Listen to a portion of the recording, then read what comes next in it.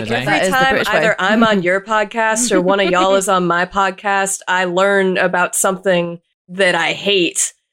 Often, either against my will or I just don't know it's coming. And now I kind of think that you guys have me on here like as a pretense that we're going to talk about a movie, but then it's really just to fill my brain with your terrible British practices. Marla, she's caught us. She's caught us out. Need to abort the whole project. She's revealed our whole shtick. The weasel is out of the trap. The weasel is out of. You really do hate to see it. I do hate to see it. I would never put a weasel in a trap. I like weasels. No, I would maybe trap like a polecat or a marmoset, but not a weasel. No, leave them alone. I would leave all of the creatures alone. I would perhaps trap an ermine. Or why would you trap him? Let him do his thing. He's busy. I like just the idea of trapping every other similar long rodent, but drawing the line at the weasel. I would maybe trap a stoat or a pine marten. They are mustelids. They're not rodents. Isn't mustelid like a subgenre of rodent? I think that's right. Rax does not have enough time for this, I don't think. No, I'm in it now. She's a busy woman. We want to talk about it. We want to talk about mustelids. Yeah.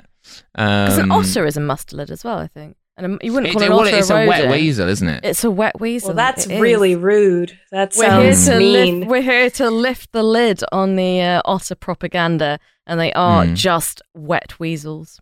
That is right. But that's fine to me because I like weasels anyway. A moist marten, a wet weasel. Moist marten. Yeah. That is correct. A damp stoat. So we are talking about a soaked stoat. A soaked stoat, we are talking a soggy stoat. I'm absolutely stoated to be here. We are talking about the 2001 film Rat Race, which I think we can agree was unfairly passed over for the Oscar nominations in 2001. I would like to just draw attention to the release date of August 17th, 2001. Oh, no. It caused 9/11. They didn't know. It was the tipping point. It was the breaking point. They couldn't know. Apart from John Cleese, who, as far as I'm aware, did know. Yeah. Because there's a bit in the film where I was like, you can tell this film is pre 9/11 because they're trying to disrupt the flights going out of an airport, and they resort to like trying to tow the radar dish off the top of the tower. It's like, man, you just walk in there with like a backpack and just leave it somewhere. Like, you just phone up and say, literally like, every single one of you would have a bullet through the head at this point. Yeah, just end it, bro. I'm just like, just kill me. That's how you do it. So do you want to tell us the plot? This piece of shit, such as it is.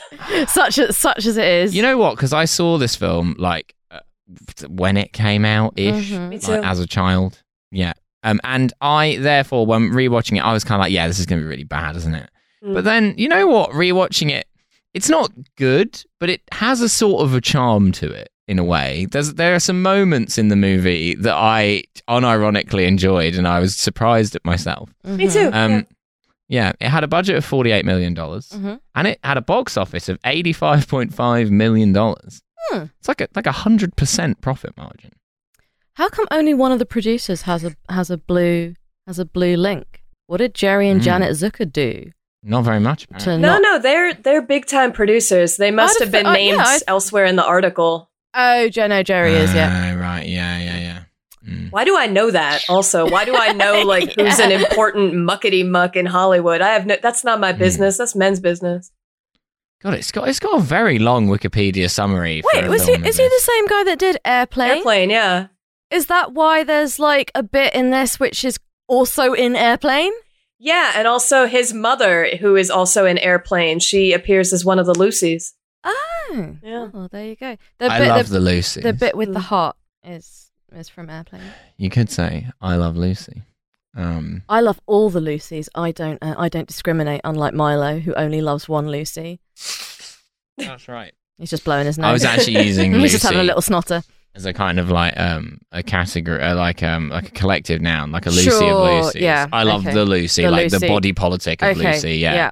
Okay. So you weren't using it as a kind of conceptual category. It's a collective noun. Yeah, Lucy of Lucy's.